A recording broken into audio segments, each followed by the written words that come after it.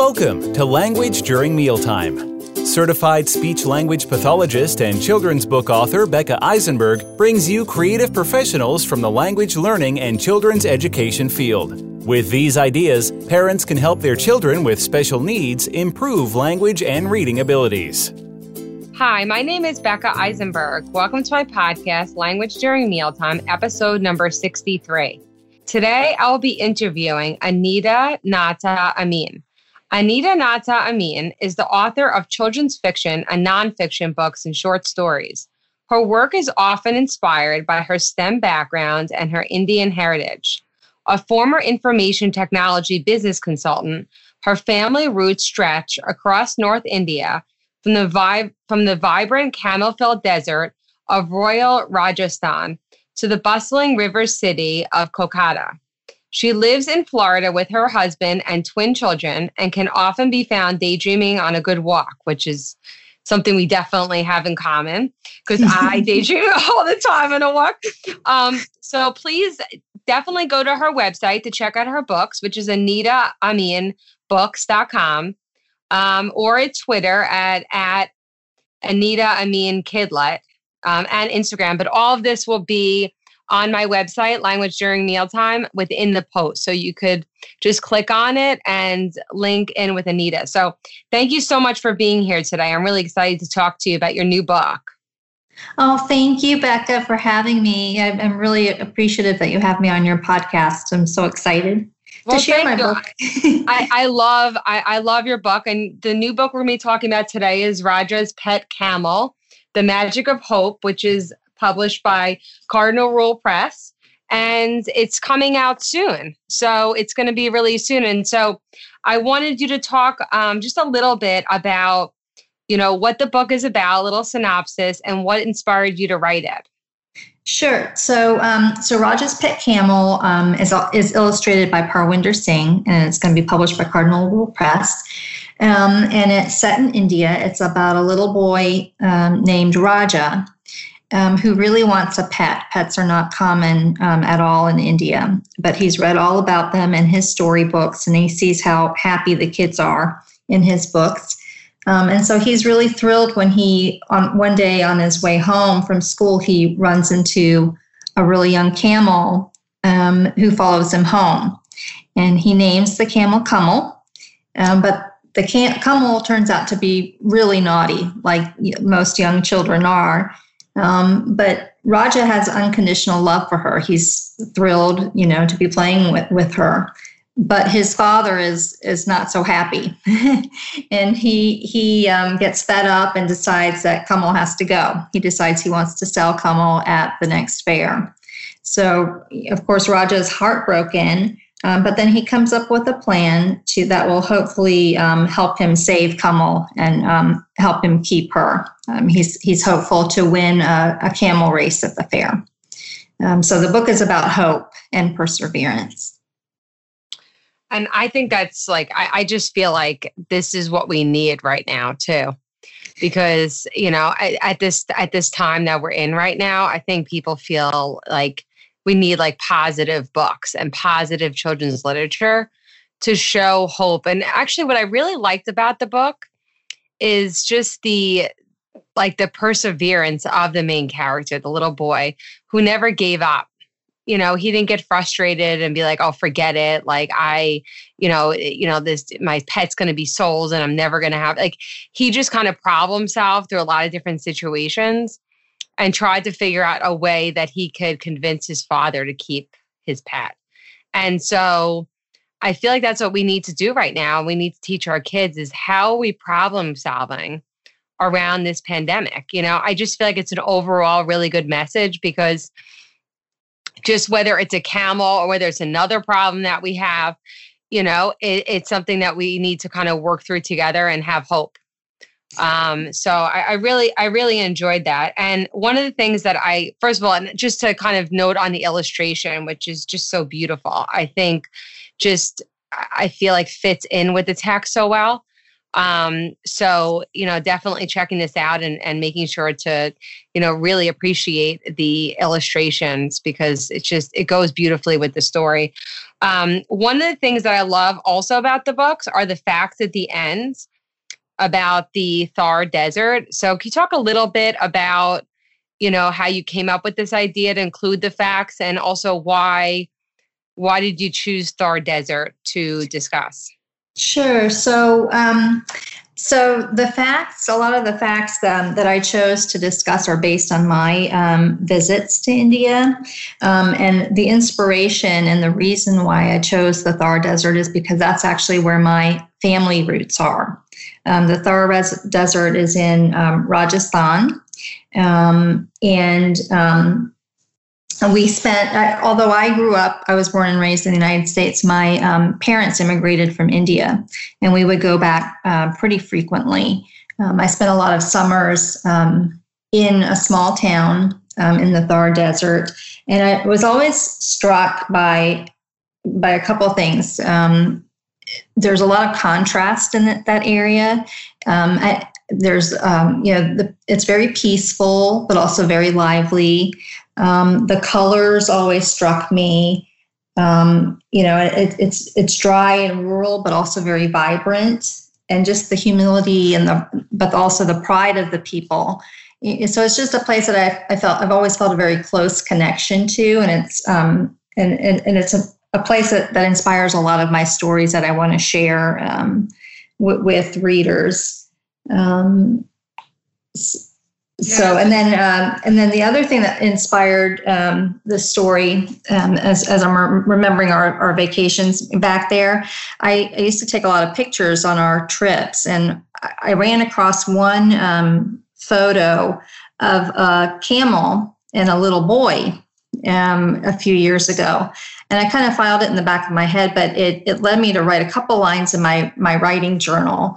And it was basically one scene in the desert where a little boy throws his arms over his camel and says, "I don't want to sell her. I want to keep her," something along the lines. And his father is making a campfire. And that's all I had in my notebook for that scene. And I kind of, filed it away for a few years. And I didn't really bring it out again until I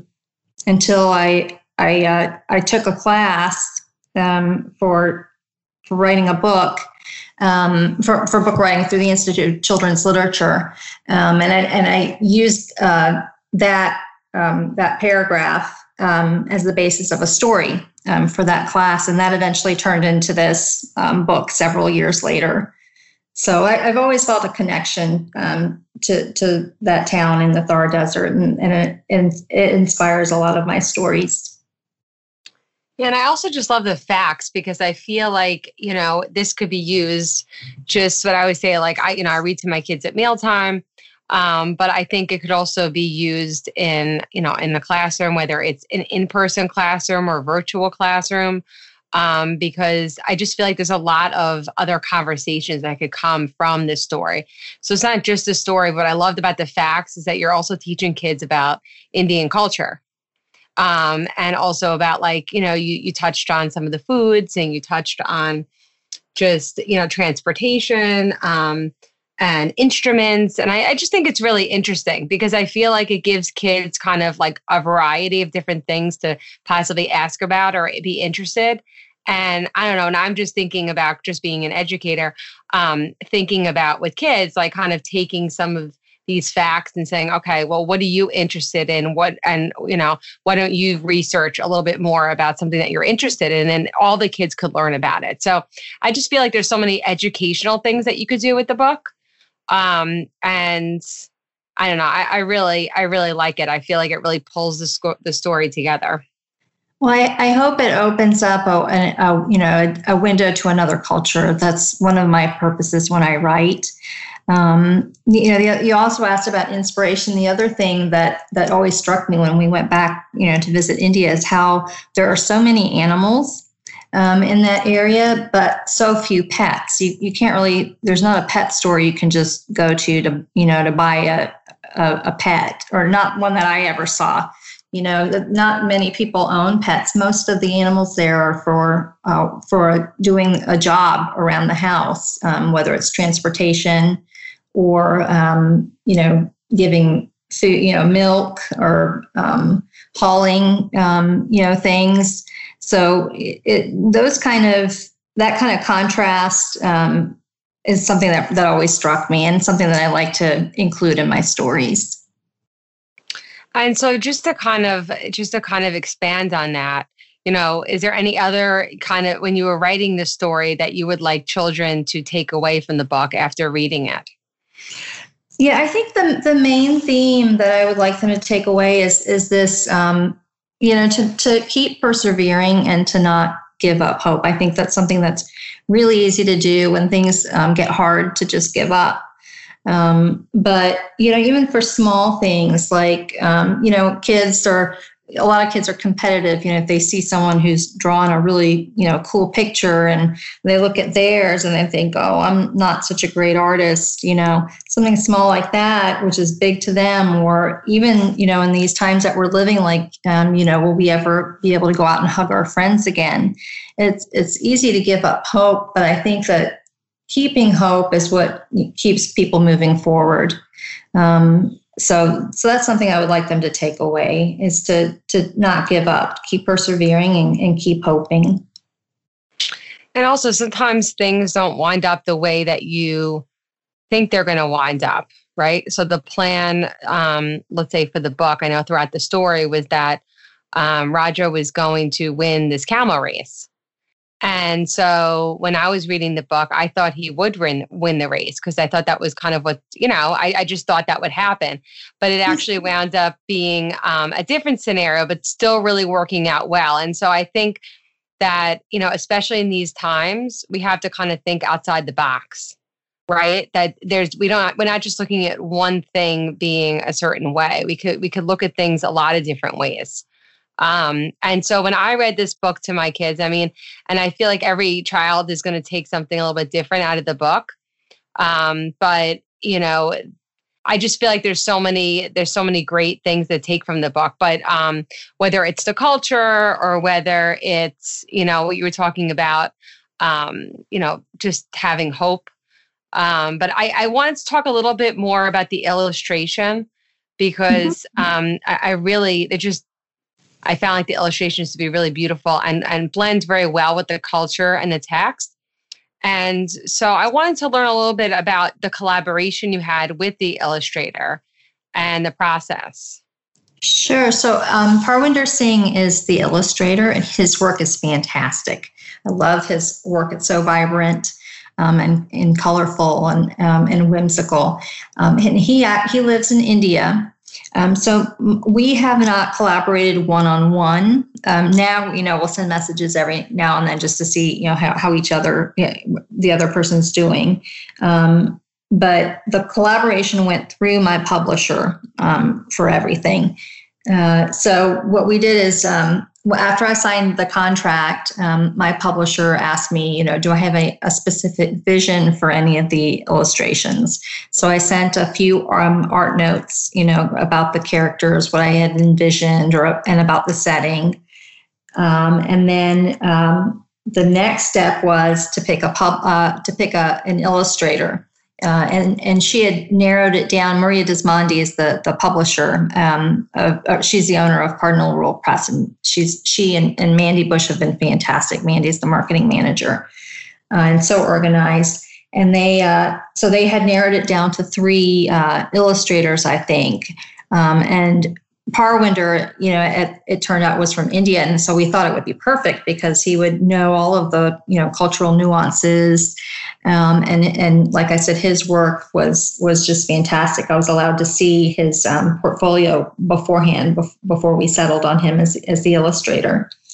So my notes went to him, and I was able to see some of the character sketches. We started with a character sketch of Raja. And the camel. And then he also did some character sketches of some of the father. And there's a mustachioed man in the book who I had originally named Mr. Munch. Munch means mustache in Hindi, one of the languages in India. But just a side note, Mr. Munch actually ended up losing his name and just taking kind of a side role. But we went through some of those character sketches, and then I didn't hear about the illustrations probably for a few months. I was working on some other things related to the book, and it was mainly coordination between Maria and Parwinder. And then after that, I was able to see almost close to a final version of the book when I had a few revisions to make in my text. And then after Parwinder finished all of his illustrations, the book came together electronically, and I was able to see like a close to final electronic version, which just kind of blew my mind because it's the first time I had seen text paired with the illustrations, and I thought, wow, it's really coming together. So there were a couple of minor changes, and then after that, they went to have it printed on these long sheets of paper.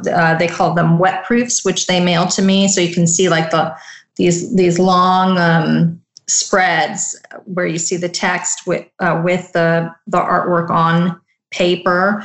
So it's almost like you're holding a book, but not quite. And that was so exciting to get that in the mail.